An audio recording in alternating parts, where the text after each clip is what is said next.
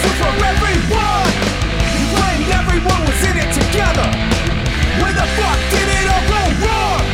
I keep my head, but it's getting tough to look beyond all the heads.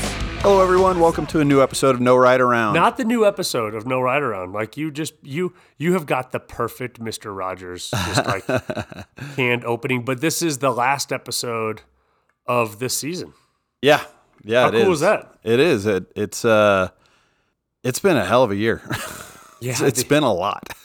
Yeah, you know, we talked about how we were gonna cap this thing off, and I love when the universe just aligns and gives us everything perfect. Right? Gives us what we need at the exact right moment.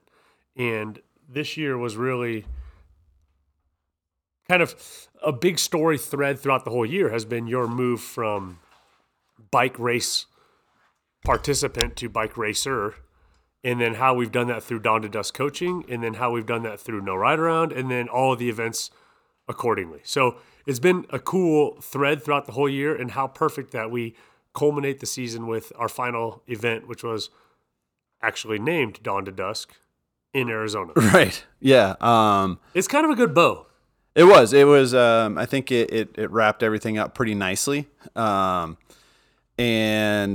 it was a unique experience to be pursuing a race as part of a 4-person team, because this is a pretty individual sport. Right.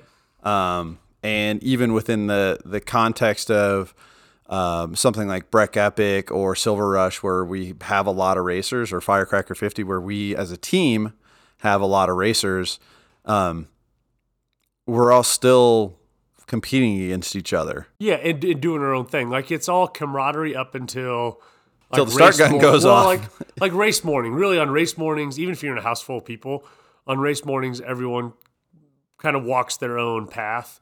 And if you don't say hi, it's not a big deal. Like, you're not expected to. Yeah, everybody has their own pre-race rituals and procedures and things that makes them ready to line up. Yeah, but this one was different. Totally different. Let's just get into it, because if you've been listening to the podcast if you followed through this 4th season now with us, then you've heard I've done this event 3 previous years. Yeah. As a 2-man team. And so maybe you already know what I'm about to tell you, but the short of it is Zia Rides puts on 12-hour race events across the Southwest. So they've got one at Royal Gorge. I've done that with Chad as my partner. We had a bunch of No Ride Around people out there do that in different team organization. But they do one at Royal Gorge. They do one down in New Mexico. It's like 12 hours in the Enchanted Forest, or 24 hours in the Enchanted I Forest. saw that one. They do this Tommy Knocker 10-hour one in New Mexico. And then they do this 12 hours Dawn to Dusk AZ, which the name is just a coincidence. We know that I named my company differently. Yeah. It was after a speech from Roman Urbina, the founder of Laruda. But I did make it a point to go talk to Seth, who's the race director for Zia Rides, and say, hey, you're going to see like 8 to 10 people on course with this logo. This is what it is. And him and I have a good rapport, so it was good stuff. But it's a multi-lap format, 12-hour race, 16.2-mile course with about 1,000 feet of gain, just under 1,000 feet of gain each lap. And you do as many laps as you can from 7 a.m. to a hard stop at 7 p.m. Consequently, if you come in at 7:02 p.m., the lap doesn't count. It does not count. And we did it as a 4-man team, and we had 2 4-man teams as a combination of people that have done Dawn to Dusk events or coaching this year. And then we had Brian out there doing solo, and Amir out there doing solo, and our buddy Roz doing a duo in a co-ed format. So we had and his partner actually is from Boulder. Yeah, she works for Pearl. She works for Pearl. Yeah, put that all together. That was pretty cool. She's a gravel gal from Pearl, and she's fast and super competitive. She was. We were lined up waiting for the transition together for our first laps, and she was chomping at the bit pretty hard. Yeah, she was ready to fight out there. Yeah. She's using a bike for the weapon. She's also, I don't know exactly what her affiliation is, but she's got her like a gravel team called the Ride or Die Collective. Yep. That I think is just for women. Yeah, women specific. Yep. And they actually have an awesome assortment of like riding. Like their branding is cool. Mm-hmm. And so if you're listening and you got a lady in your life who you want to ride bikes, they do. Or if you're a lady listening. if you are part of that 1.4%, thank you, first off. Yeah. And buy their stuff. It's cool looking. So we had that's a good amount of people. That's 12 people that were affiliated with us, and our campground area had the 8 of us. Mm-hmm. Solo guys don't have a campground because solo guys don't stop. Yeah, they don't come off the course really. So, but our campground was awesome. So we had 8 people, and then once you're racing, there's 6 people there, right? For the most part, you know. So there's a lot of inter-race camaraderie, banter, hanging out, all of the things, and just such a different vibe from a normal lock and load, 100K, 100-mile race format. Yeah, it's hilarious. So there's 100 notifications that go to Molly as to once my Wahoo head unit is going, she gets a notification that I'm riding. She gets a notification when I'm finished. My Apple Watch, if I have a crash, she like gets that notification. And my first lap ended right at about 9 a.m. And she texted me, "You're done racing already?" And it occurred to me that I had not explained what we were doing at all. All she knew is that I had a race. Right. I would have loved if you didn't clarify. I'm sure then you clarified to her what was going on. Yeah, I but did. You should have just left her in the dark. She would just see brief bouts of heroic ability and then long bouts of, she'd be like, "Are you racing?" And then just having heart attacks throughout the race. Right. Or I really think that her initial confusion was, did you just ride all that way or drive all that way for a 1 hour race? For a 1 hour race.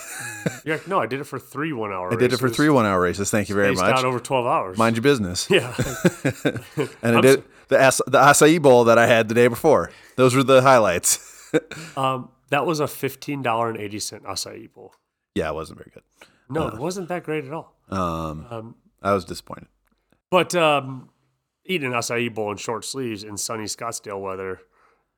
I was not disappointed by that at all. No, yeah, not even a little bit. I'll take the price tax in December for that. So that's what we had done, and we had our 2 4-man teams, and just like total umbrella on this one. I was so jacked and proud about how everybody did, because having done many 12-hour team events, it's inevitable that you get a rider at a point that doesn't want to go out. I won't forget the story Uncle Mental told me about years ago, his first 24 hours of adrenaline race, and he was asked to be on a team, so he didn't really know a lot of people.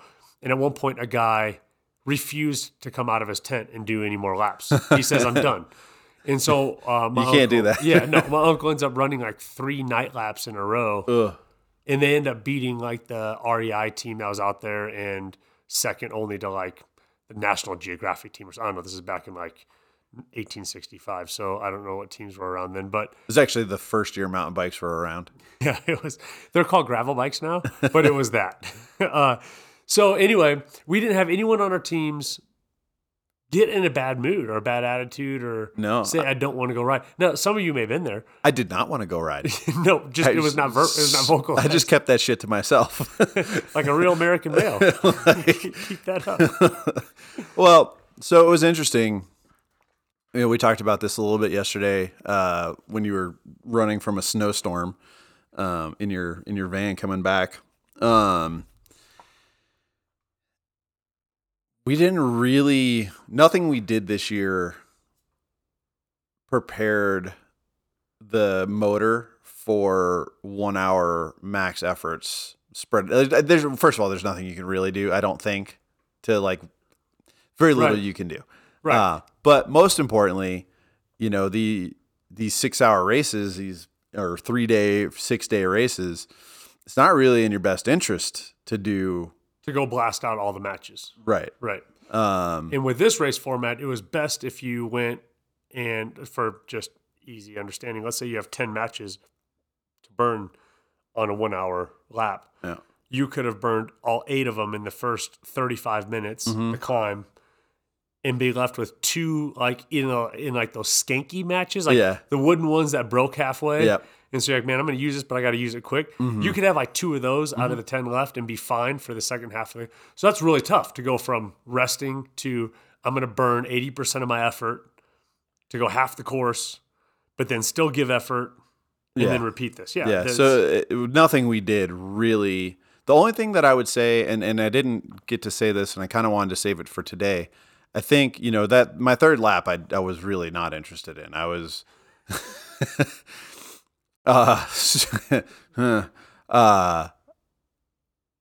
I knew that there was just that. I knew that we were going to have a shot at 12 laps.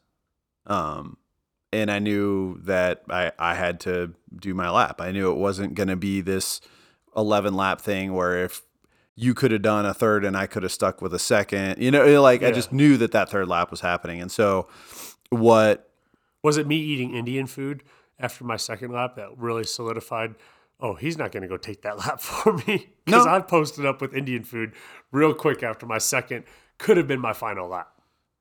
No. Okay, good. No, I just, when we started looking at the math and I was like, all right, well, I'm going to go out at 350. That puts me back at the latest. Like if I have a horrendous lap, that puts me back at 5. And then Shane's been running about an hour.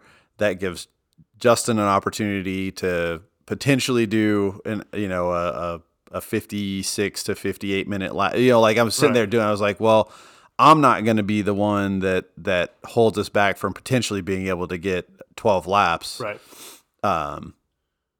So what I will say though, is even though none of our training was specifically geared towards, I mean, I would say it's VO2 max. Yeah, it's above threshold. It's way above threshold. Yeah, it was max efforts. My average normalized power over all 3 laps was 256. Yeah. And my threshold supposedly is 250. So that's a hell of a day. Yeah. And what I will say that this whole year has brought to my fitness is durability, right? So my last lap was the slowest of my 3, but I think that's pretty common across the whole race. Even Chad, who was laying down absolute burners, his last lap was, big air quotes, his slowest, right, but it was still under 54 minutes. So yeah, I think it was just like, I knew it was going to hurt. Like the last lap, I knew it was going to hurt. I knew it was, the copper feeling, like we always joke about tasting blood, like that, just like negotiating with yourself to stay in there. I knew it was going to hurt, but I also knew that we had fueled correctly the night before. I knew we had fueled correctly during the day. I knew the legs would do it if I asked them to. I just didn't want to. Yeah. And I loved your response. I was trying to give you things like, hey, for that last lap. And you said, you know what? I'm just going to go and make it hurt the entire time. I was like, oh, okay, cool. Like, yeah, he doesn't need anything else. That's it. Nailed it. Yeah. But yeah, no one like curled up into a ball. I've curled up in a ball at that event each year that I had done it. Yeah. The problem was I was on a 2-man team and my partner was on course. So there was no one for me to share that curled up moment with, right. And no one to bail me out. So I had to go back out. But you're right. The training that we did this year, not specific to that. And you said well, there's really nothing we really could have done. My only interjection to that is the 2 weeks prior to this race, weather and schedule kind of had me trapped indoors. And so I coached a few cycle classes and then I did a few indoor workouts on my own. And all of them that I did were 1 hour or shorter hammer sessions. Yeah. And I did that to just fine tune that top end of the machine a little bit, just to screw those bolts down a little and say, okay, they're ready. And I think it did prepare me a little bit more. Yeah. I looked at my times and even I was faster this year than I was any of the 3 years that I've done it. Mm-hmm. And globally, my times ended up being something I'm pretty proud of. I was looking at on the way home. And I think that those few sessions in the previous 2 weeks helped.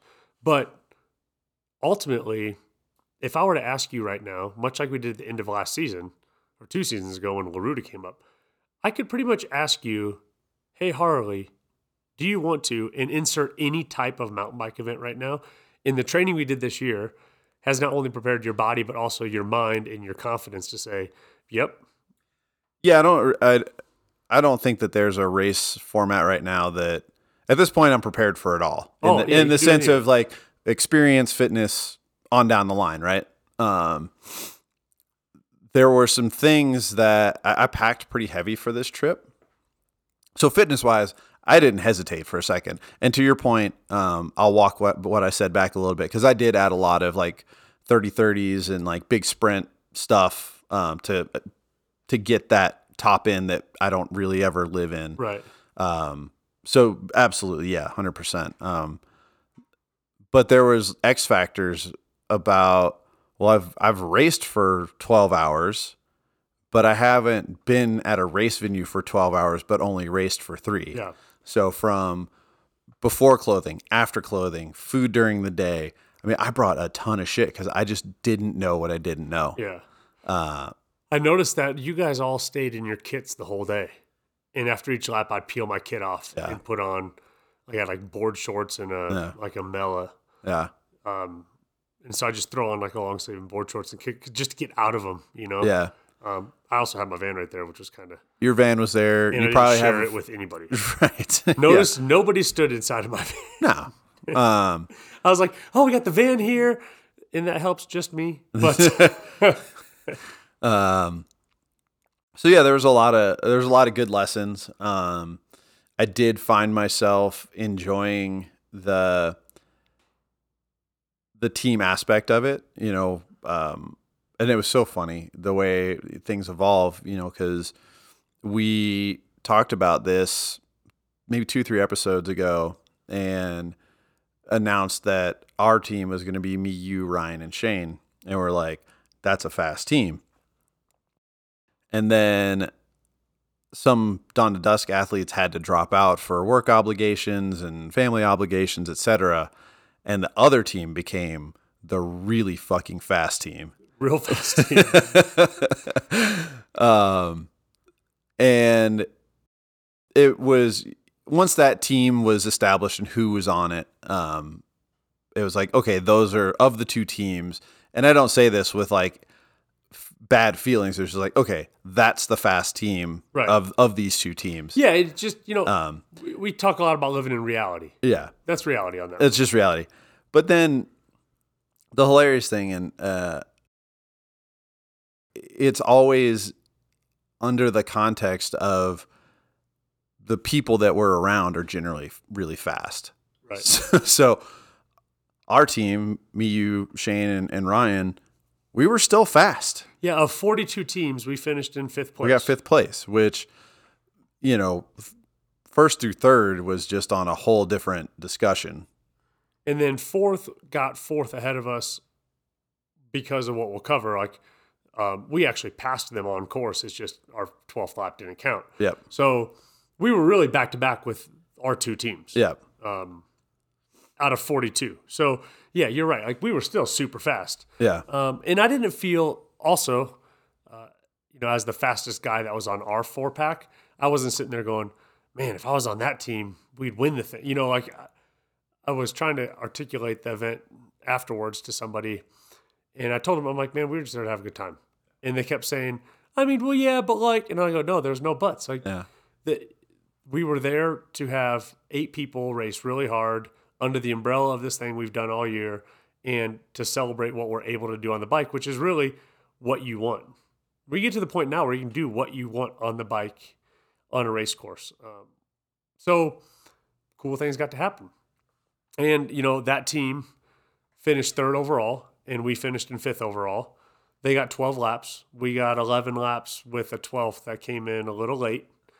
And I tell you what, the sushi tastes the same for everybody when we got to totally. Oki Sushi in Fountain Hills after. Like a high-end sushi restaurant and a bunch of dirtbag, stinky mountain bikers roll in. Unshowered. 11 guys roll in for sushi. Hey, I don't know about anybody else, but I tipped well. Even though that guy did not deserve it. So what happened? Well, when you do a 12-hour race, you do the 4 racers in a row. That's just my way of doing it. The other teams did some other things. There were people that did some back-to-backs. But in this type of course, 16.2 miles, and you got to average under an hour to get the 12 laps in, which is what's going to be winning times. You go back-to-back. And so we started off with Ryan. Bennett went first, and he took off on it was a mass start. So he went first. Then you rolled a lap, then Shane, and then I was the anchor. And it continued like that throughout the day. Really without incident and with fast lap times being thrown down. But the rules of the road are you must pass through the start-finish area prior to 7 p.m. So you have to do sooner than 7 p.m. Right. And we got down to it, and it's kind of like in the wire, like up to the wire rather. And Shane went out for his lap at just about. I mean, I was literally back at his lap started at 4:59. So he started at 4:59, and we're doing the math. And we're doing the math with we're in 5th place this time, and there's a team in 4th, and the 4th place team. They're all part of the same group, and I recognize their kits. And so I passed them. Every lap I went out there, I passed them.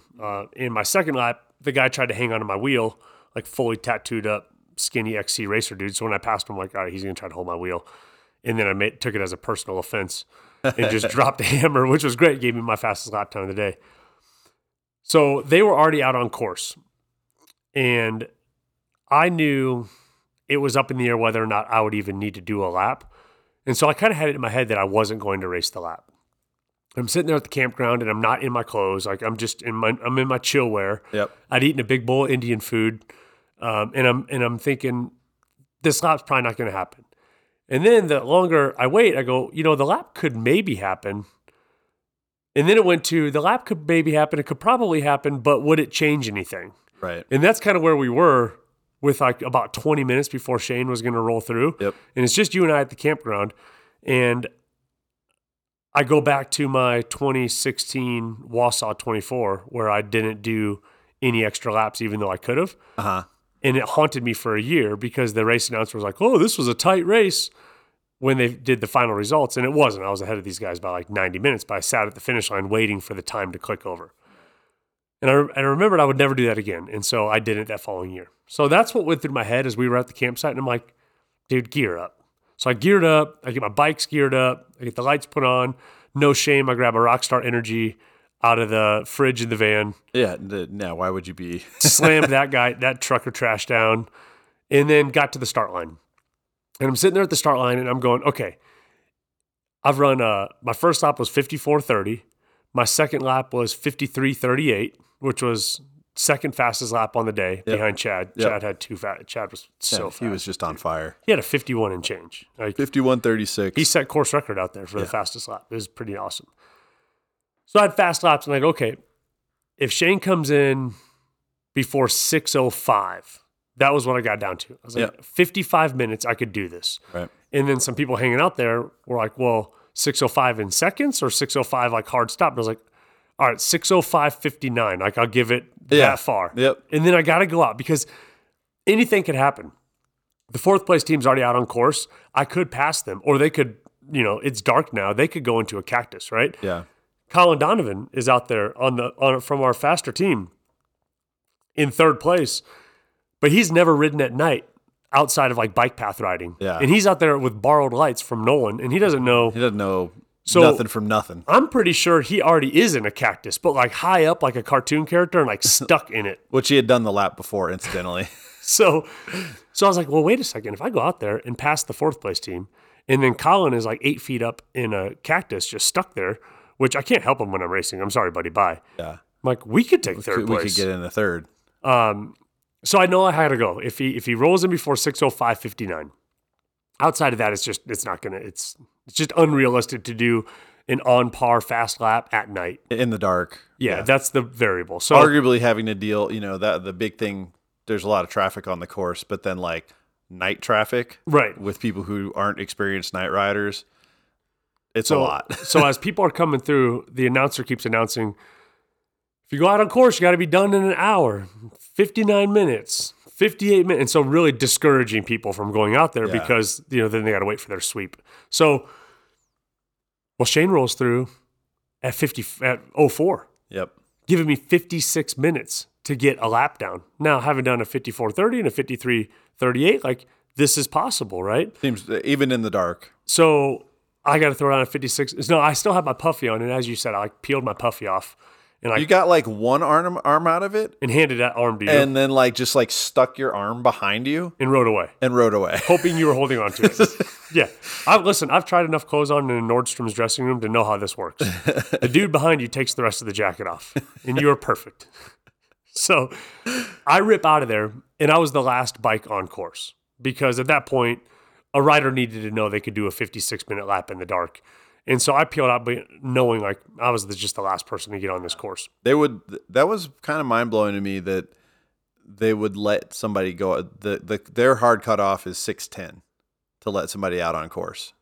Yeah, I mean, I guess you don't want to discourage that 50-minute course record lap set. Course record at night at the end of the day. So I peel out and I go 56 minutes. Now, the way my lights are set up, I run the outbound lighting, which I'm a giant fan of outbound lighting. And the way it hooks onto my RSL bars is through the mount that my bike computer is usually on. So it sits as a perfect headlight, but that means my bike computer is not on my bike. And so it has to go in my jersey pocket.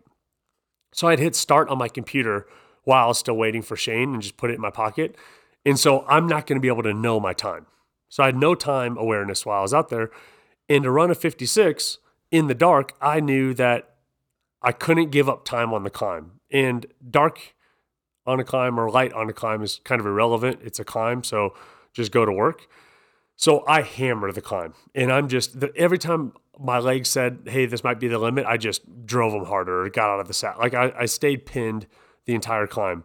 And I passed 3 people with lights on in the climb, and I'm looking for that other team. And none of them were those 3. I end up topping out on the climb, and I'm going to start the descent. Now I open up my suspension because I was locked out the whole climb. Open up the suspension, and I start going, and there's a set of lights coming back at me. And I'm a little freaked out, right? I'm like, so I start hollering, and I'm going up this steep climb, and these lights are coming after me, and I'm hollering, just a little punchy climb. And the rider gets out of the way. It was a female rider, come to find out. It was Amir's Trailhead Racing teammate, Sarah. Yeah. Her eyes went wonky, and she couldn't see. So she was riding backwards on course to that to like mile one of the 9 road aid station Yeah. to then be like taken back Yeah. or ride the road back.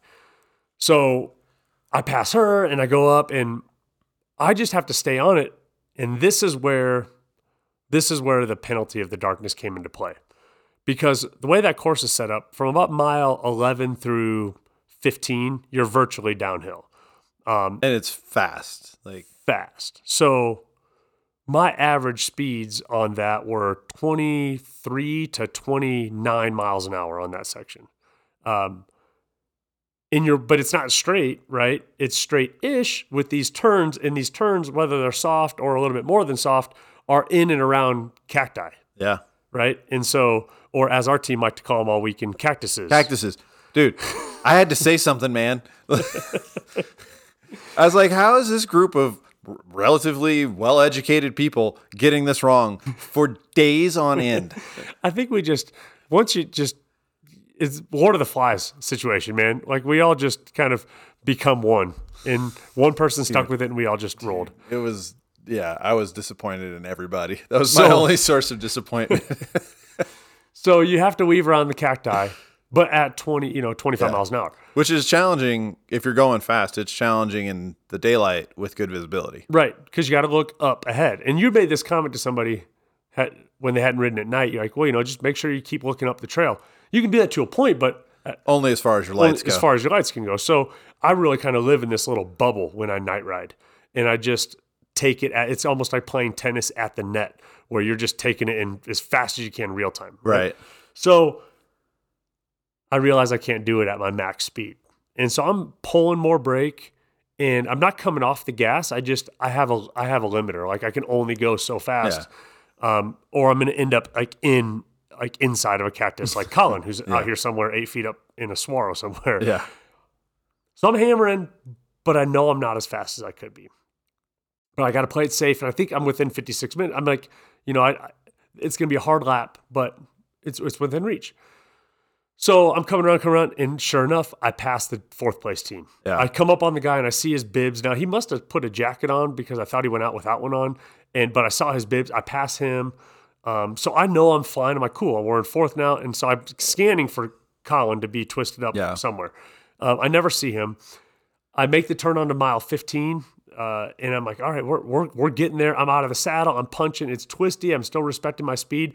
I blow a corner hard. Like I come off the bike with one leg and kind of skirt BMX through a bunch of soft dirt. Because it was those two areas. Those two like hard lefts that are like off camber with rocks. It was after one of those turns, you come onto like one of those kind of dirt side hills. It was right there. Yeah. And I swept off the course and had to peg a foot and then jump back in and keep. And I'm like, all right, that probably cost me 20 seconds, right? I'm doing it in my head, like the deceleration, acceleration, all the stuff. So when I came around to the finish line, I truly didn't know if I had made the 7 p.m. cutoff. I had no idea. I just knew that was fast. When I saw 7:02 and all of you guys at the start line in the chicane right there, I couldn't live on like a higher level of,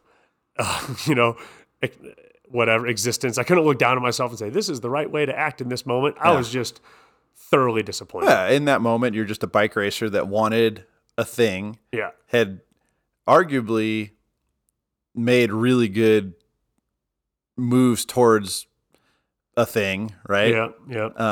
58:30, and then just missed it, right? 58:30 lap time. Yep. Needed to be 56:30. Came in at 7:02. Dismounted. I can't believe the lady still told me, slow down and dismount. And I'm like, I mean, the race is all the way over. So everything about the race was great, and appreciate her being out there calling people out. But she needed to get over herself with the walk through the transition area thing. I think you can make a really strong argument that everybody out there that's signed up for a 12-hour event is an experienced mountain biker and can control a bike down a straight chute that's 10 feet wide. And if you're a novice who's never done it, you're already getting off the bike. Yeah. And you're going to be super conservative.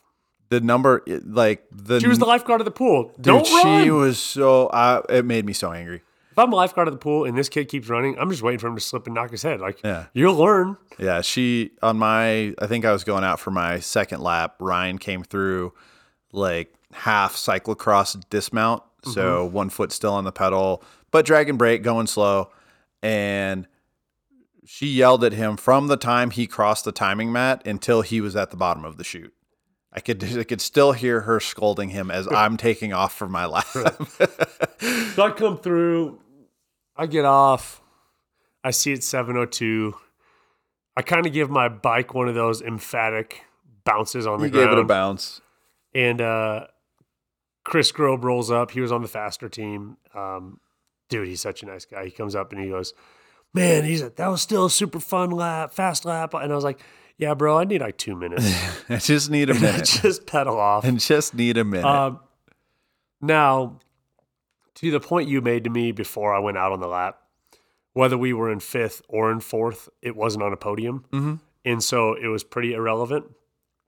But the idea of being 4th versus 5th. But 4th is better than 5th. I have checkered flag vans. Like I'm a racer. Yeah. And so if there's a chance to get 4th, and then to know we actually got 4th, and then I didn't have it count. Now, had I been able to see my computer, would I have changed things? Like, no. I mean, at no point was I like saying to myself, I'm going to go slower here because I think I have extra time. Right. So I was trying to go my fastest. The only data I have to look back on was my heart rate.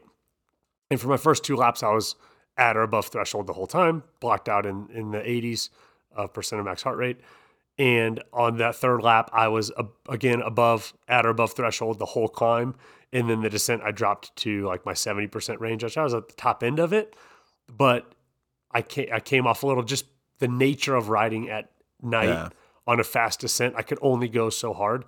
And so the time was out there to get, I just wasn't able to get it. Yeah. And I was bummed. I'm glad I did the lap, right? Because net, it was the same result as if I would have just stayed at the tent and hung out.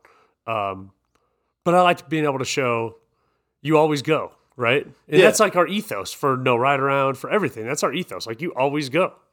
And so I went, and there wasn't a lot of trail traffic. And it was awesome to just be able to use kind of like all 4 lanes of the highway when you're driving at 1 a.m. That's how I felt on the trail, like probably slowed me down. So my 2 minutes were like riding all over the place. But it was damn cool to like button up the event that way and at least go for it.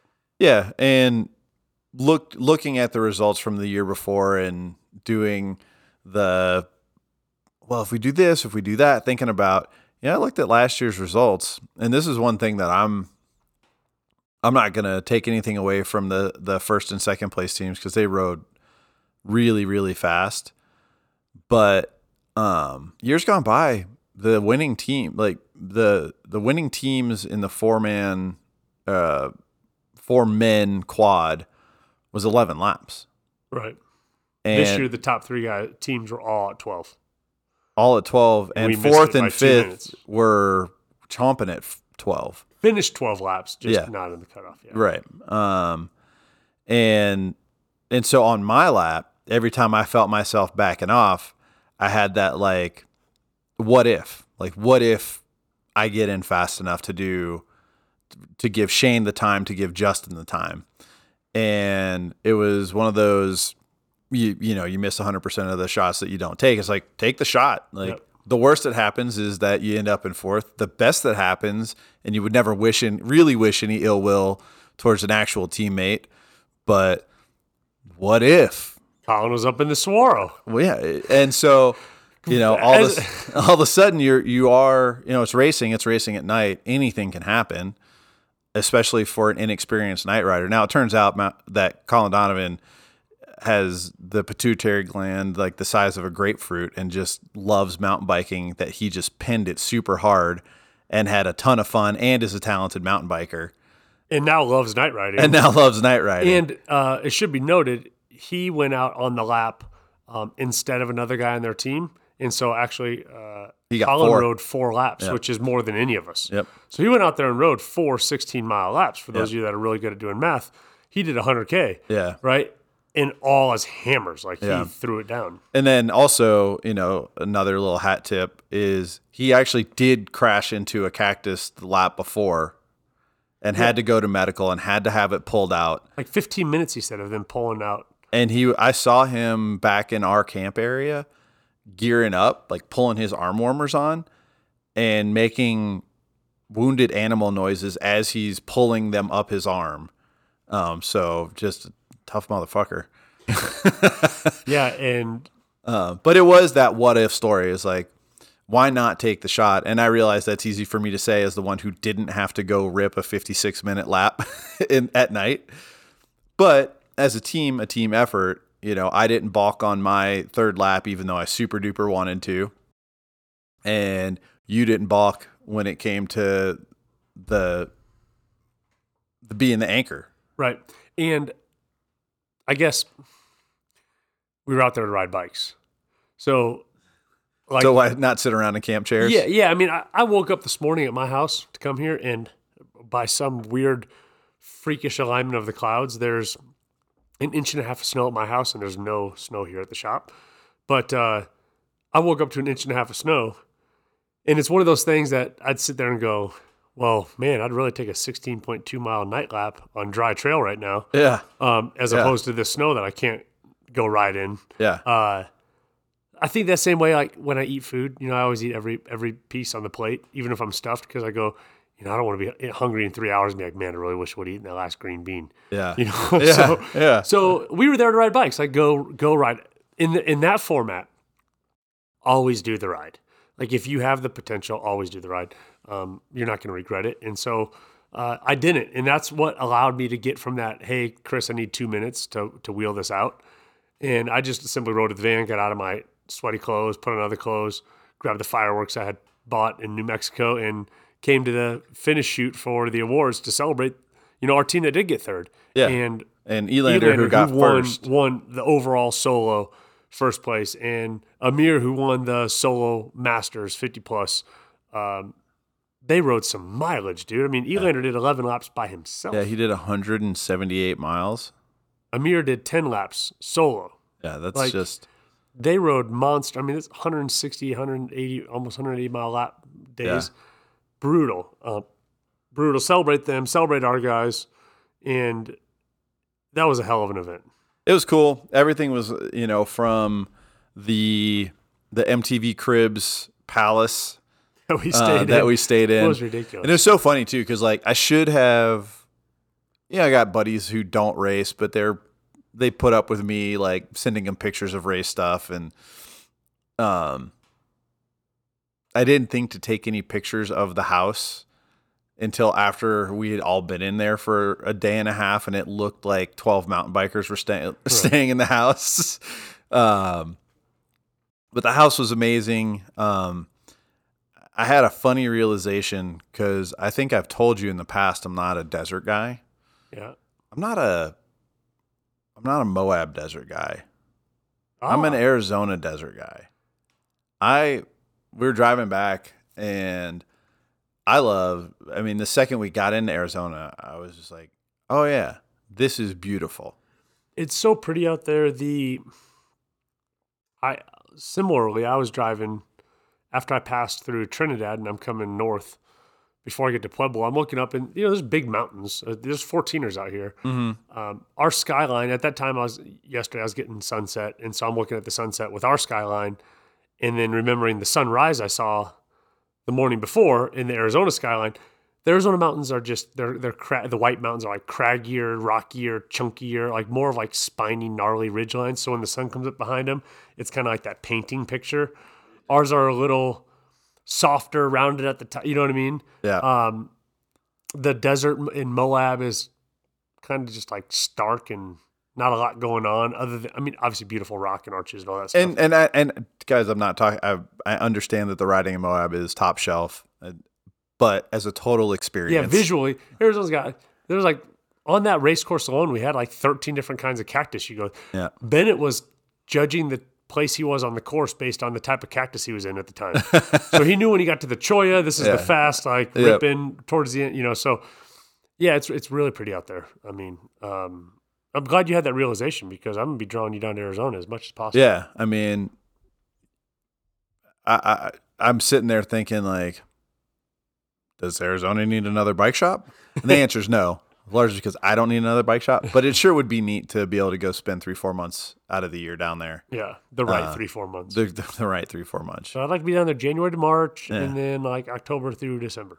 Although, another thing we were talking about on our drive back was, I bet during the summer in the morning, getting out when it's still dark with lights and just finishing as it's warming up. Because you can't ride in the middle of the day, right? You can, but at your own risk. It's pretty fucking hot. It's not too dissimilar to like the Western Slope, yeah, Grand Junction area stuff. Yeah, ride in the morning. You pretty much got to ride in the morning. Even at night, it stays hot. Even when the sun goes down, it's going to be hot for a while. Yeah. But yeah, you get the morning riding in.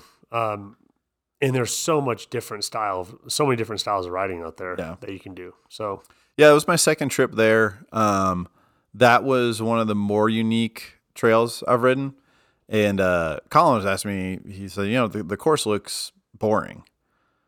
Well, if you ride it at 9 miles an hour, it's boring. Right. If you ride it as hard and as fast as you can, it's pretty stinking exciting. Yeah, it's engaging the whole way through. Uh-huh. And then outside of the race venue, you start to stretch out, which is what we did the next day. And you can get yourself buried out there in the desert. Oh, I don't doubt it. Like real far out there. We did, our recovery ride was a bit of a deal. Air quotes, recovery ride, a 55 mile ride on the Black Canyon Trail. Not a recovery ride. No, and we were all the way out there. There was a time when we were recognizing that we were running out of daylight Sunday and thought, like, how quickly can we get back to town? And the answer is not. You just got to keep riding this trail. Yeah, but just don't stop. Yeah. So yeah, it was such a good culmination of the year. What you and I have done together, what we've done cumulative as a group, and then now to go out there and really be able to take the gloves off and say, like, you can race in any format at any point in time, and do very well. And I am excited. It's funny. I started looking at other 12-hour events because there's a lot of fulfillment to being on a team, and there's a lot of excitement because there's a certain point in the day where you start looking at times and results and you start strategizing. Because even me, you, and Shane strategized a little bit the night before the race, but you just don't know. You can strategize all you want until actual times start rolling in, right? So mid-afternoon, we start looking at stuff. And okay, well, I'm doing this, and you're doing this, and this is what they're allowed. And so there's a whole exciting thing that starts happening kind of halfway through the day, where you start figuring out how to optimize and maybe gain a spot or gain 2 spots, or do I have a crack at the podium, or is that gone? It's cool to watch, like our Chad's team, Chad and Colin, Nolan and Chris. Yeah, they would move from third to first. Yeah, and then back to third. Never in second. They were never, it's like the guys in second. They were just steady. They just stayed in second the whole time. But they would be third, first, third, first. We would be fifth and then third at one point, and then fourth and fifth and fourth and fifth. And so it is. It's fun. And then you start to recognize the names that of the other teams, like who's going out there, and you can see like, okay, he's going to make up 2 minutes, and that is a really fun kind of chess piece.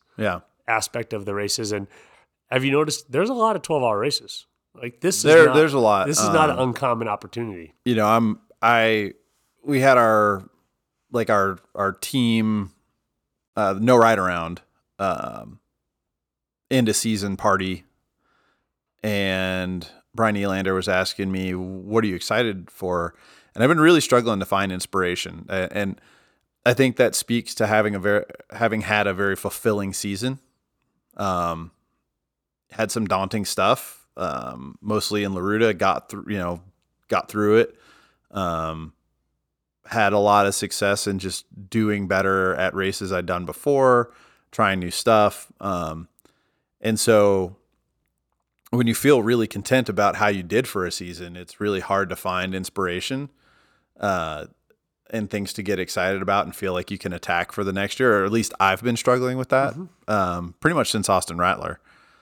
And it was fun to find a new race format that I can start to get excited about and just add it into all the other stuff that I want to do next year.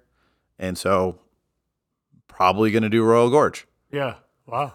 So think about how cool what you just said is, because you are already registered for Breck Epic next year. I haven't paid, but yes, I'm doing Breck Epic. Right. It's happening. But it's not like, pull up your bootstraps, folks. Join us in season 5 as we talk about Harley's quest for Breck. It's just like, I'm going to do that. And then, so that's how much this has changed since, 2019. Yeah. Since the first year.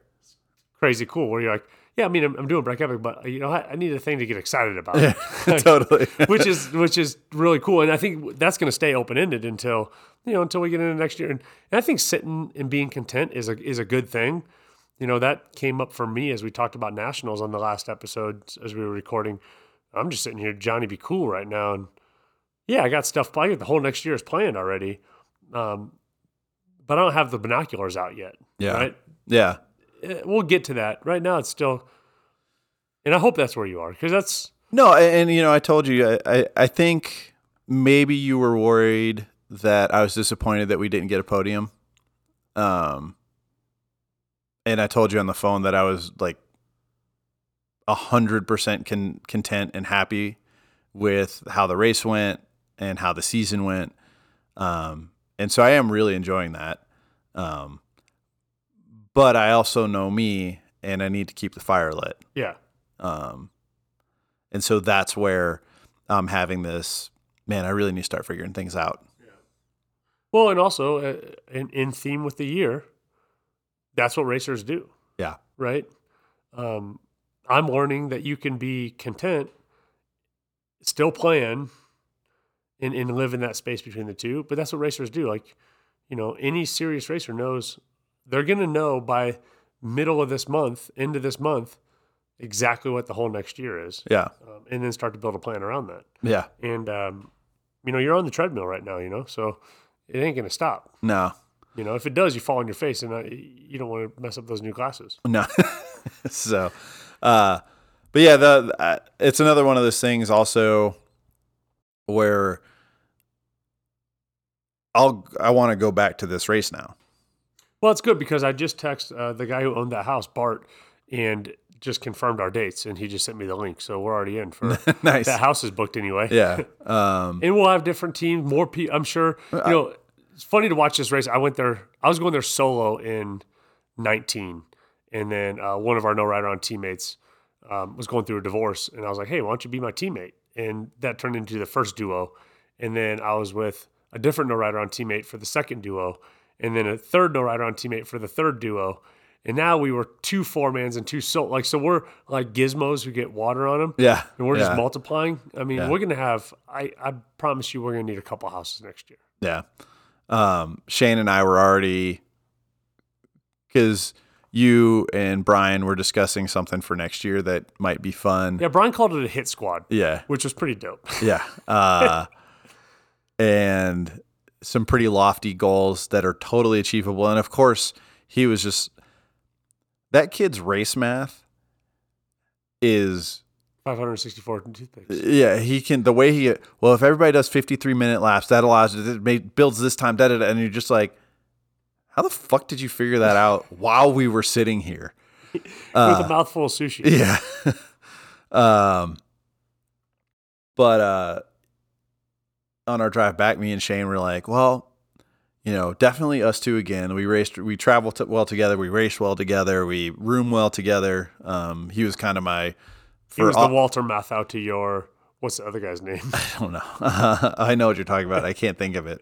You two are a couple of hens, man. You have like 30 plus hours cumulative ride time together. It's like 48 hours. Yeah. We drove to Austin together. That's 50. You're close to 50 hours. Yeah, it's a lot. Yeah. Are you guys in love? I mean, he's a good dude. I don't want to see him naked or anything. He's in good shape. Yeah. But we're sitting there thinking, well, okay, well, definitely us two. And then, probably Colin Smith. And then you had told us some people who might be joining the program are like, I mean, he'd be good. Like he could run 55-minute laps, that guy. Heck yeah. And so Amir's talking about the he wants to do a quad. He wants to do a quad with all 50-plussers. Yeah. Just They could do fast. the 200-plus category. Screaming fast 50-plussers. Yeah. So anyway, it's there's a lot. So it's on the calendar, just like Austin Rattler is. I think what I'm going to do next year differently for both events is not do day drive, day pre-ride, race day, day drive, and try to bring Molly, bring the dog, stretch it out, have some fun. There's some people doing it right to that point. Nolan is still in Arizona. Yeah, I think Ryan is still. Bennett is still in Arizona. Elander is never anywhere static. He's still in Arizona. Yeah. So, yeah, to be able to stretch it out and enjoy more of the warm versus the just enjoy hammer drive. Yeah, that's intense. I mean, I got home Sunday night, not late. I mean, it was 8:00, which I felt really good about because we slept a whole extra hour. We were supposed to be on the road at 6 and we were on the road at 7. Yeah, you guys made good time. But still long days. Yeah. So we don't get long in the tooth here and beat this one over the head, guys.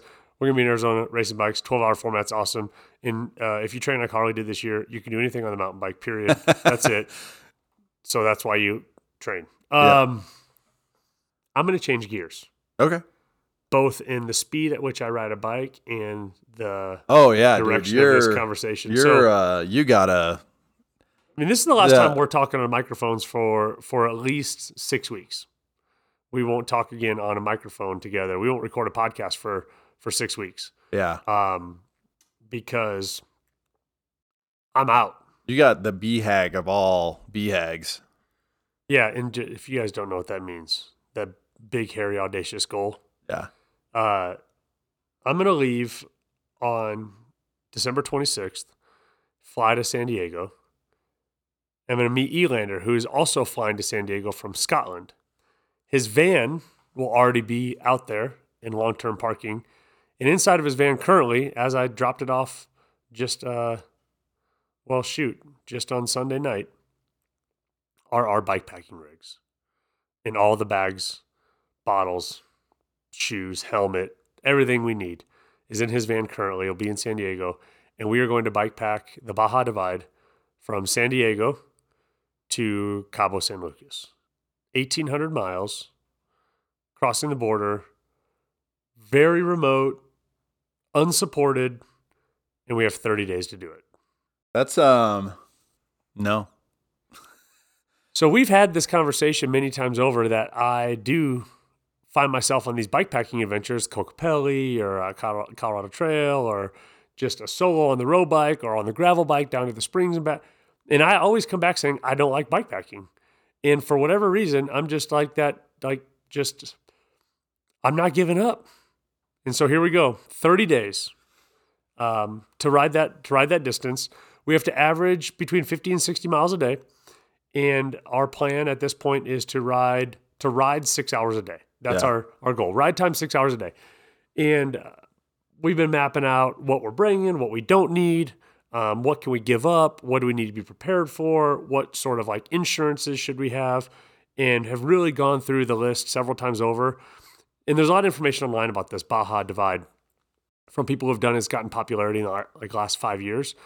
And Brian and I we made some good agreements with each other. Like, we're not going for an FKT. This isn't a time thing. We're going to be out for 30 days.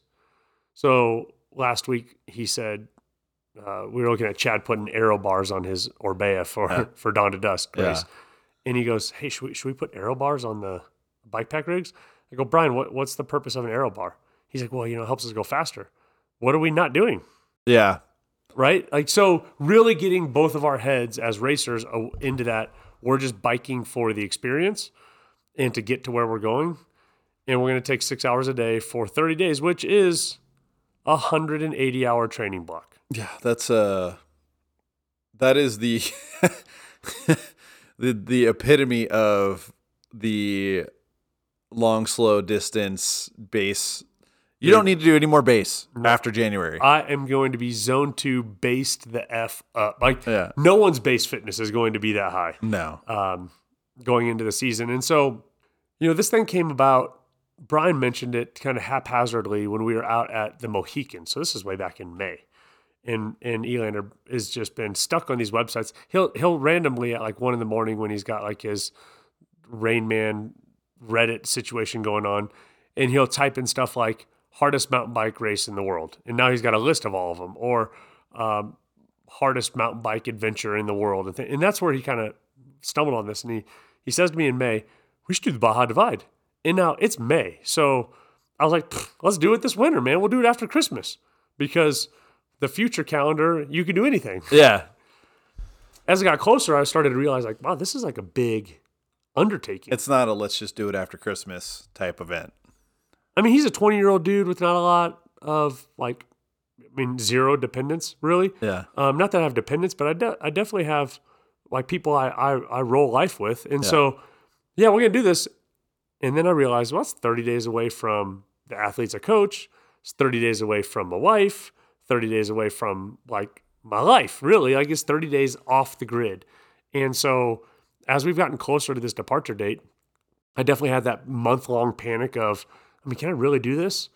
I'm still walking in this direction. So whether I have doubt or not, I'm still buying the stuff that I need. So doing it. I'm doing it. And so I got through that sort of worry, and then it just got to the logistics of, okay, well, so now I have a spot device so that everyone can track us online.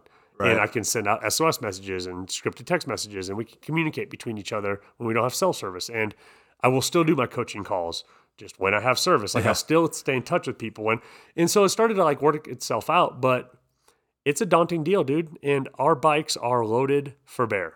Dude, I picked up Brian's bike, and it's got to weigh almost what he does.